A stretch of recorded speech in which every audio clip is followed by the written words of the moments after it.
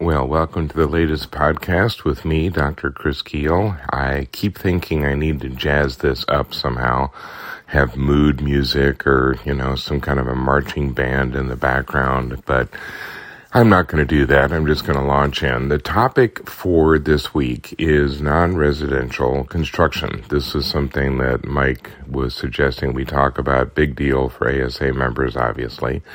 It's a huge sector, and it's often difficult to really pin down what is and isn't useful because you're talking about everything from warehouse and logistics to manufacturing-related construction to retail to healthcare to you name it. It's really, really hard to generalize. So I guess the best that can be done is to talk about where some of the growth areas have been and are expected to be, and where some of the areas that are maybe a little less robust going forward.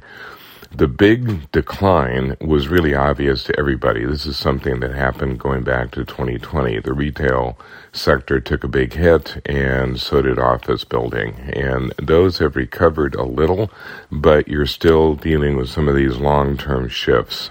We're not yet sure what people plan to do as far as where they work and how they work. So office buildings are still not kind of back to what they were prior to 2020, though they haven't died completely. I mean, this is something that many were predicting because of the pandemic, that we're all going to work remotely and we're never going to wear pants again, and we're going to constantly do Zoom calls, and all the office buildings would be converted into God knows what. That hasn't happened. It is reversing to some degree. People are returning to the office, and there's going to be more development, different development perhaps than we've seen in the past. Retail is a different story because retail was taking a hit even before 2020 because people were shifting to that online option. We know the brick and mortars have been struggling, and they continue to because people were getting out of the habit of going physically to a store even before the pandemic made it even that much more difficult. What retail is doing now is kind of shifting back to a little bit of the old school. I go to physically shop when I need advice and I need someone to actually guide me. If it's something that I can do my purchasing freely on my own without any interaction, people are more likely to do it in an online environment, and that kind of mitigates against some of those big box stores. So the retailers that are doing well tend to be a little bit smaller. You're seeing a little bit more kind of attention to that limited space type of arrangements, smaller strip malls, things of that nature. The big box stores, the Walmarts and the Targets and the Home Depots and the Lowe's and all that, they're the ones that are feeling some of the pinch because what they offer is almost exactly what the online option offers. I mean, they're offering selection and low prices. Well, how do you beat Amazon when it comes to low prices and selection? So it's probably mitigating against some of that bigger development.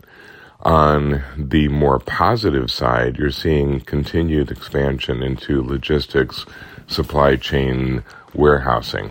Companies are laying in a lot more inventory than they used to. So for one, they're gobbling up warehouse space as fast as they can get it, but they're also building their own. One of the fastest growing sectors of manufacturing capital spending has been expanding their physical structures so they can accommodate more inventory. That's happening across the board. I do a lot with manufacturers, and they're all doing more CapEx than they have been. One of the things driving it has been the labor supply. They're bringing in a lot more machines and robots and technology to replace the people they can't find, but they're also doing a lot of building when it comes to the inventory control, inventory management. One of our clients is a construction company, and a lot of their business lately has been expanding manufacturers so that they can accommodate the inventory they're holding. You're also seeing a lot more attention being paid to the transportation needs brought about by reshoring. As companies are moving operations back to the U.S., they need more access to transportation networks, and they're building more warehousing to accommodate that. The other thing that's growing on the manufacturing side is just accommodating that technology. It's kind of ironic, but companies that were perfectly content having their workers work in some horrible cinder block, nasty, unair-conditioned, dirty building, well, the robots won't stand for it. The robots are like, I'm sorry, this is dusty and dirty and hot, and I'm not going to function. So the companies are having to upgrade their facilities to make the robots happy, which kind of irritates the humans that are working there. Healthcare is continuing to expand, and it's doing it the way that it has for the last 15, 20 years. It's decentralizing. More and more opportunities in the suburbs, moving out to where people are. You can't go past a mall these days without seeing an imaging center or a specialist center for whatever. And that's going to be a continued trend. The big hospital complexes are very expensive to run. And most cities really have them already, don't really need another one. Where the need is going further out into the suburbs and even into the smaller towns. And so that's where you're starting to see that kind of activity. And then an area that has really just started to emerge as a really dominant player. Well, I say started, it's been going on for quite a while, but there's a huge demand for tech support in the construction sense. Data centers are really booming. I mean, the demand for new data centers is just staggering. I've seen numbers that are just hard to believe. I mean, the need for, 10, 15, 20,000 new data centers just to accommodate what we're doing currently, much less what we think we're going to do in the next 10 years.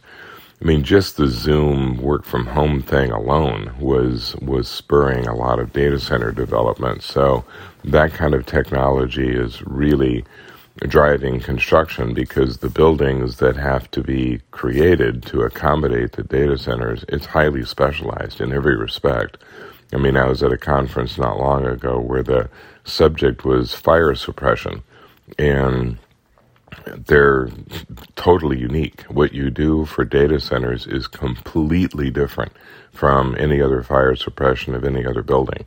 Because as we are all aware, liquid and technology don't mix. So you don't want to dump water all over your data center.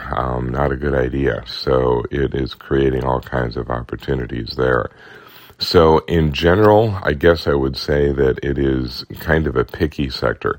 Construction is still doing well. The overall growth on the non-residential side is still around 2 to 3% annually, which is not rocket ship fast, but it wasn't that many months ago. Then it was in decline. Residential, by the way, is still growing at about a 13% rate. So most of that is multifamily, but you're still seeing some on the single family side. So there are opportunities out there. Watch for example, a spur coming from the CHIPS Act, because if anything is going to drive some of that data center development, it will be that. Watch for some of the stuff that's going to be related to energy. We can talk about that at a future podcast, but there's a lot of money that's being thrown at alternatives, whether it's solar or wind or geothermal or, who knows, hamsters on a wheel, whatever we can figure out to generate power. And that's going to be something that starts to be noticed more dramatically towards the end of this year. So there you go. Not particularly focused, but that's kind of the world of construction right now. Talk to you next time.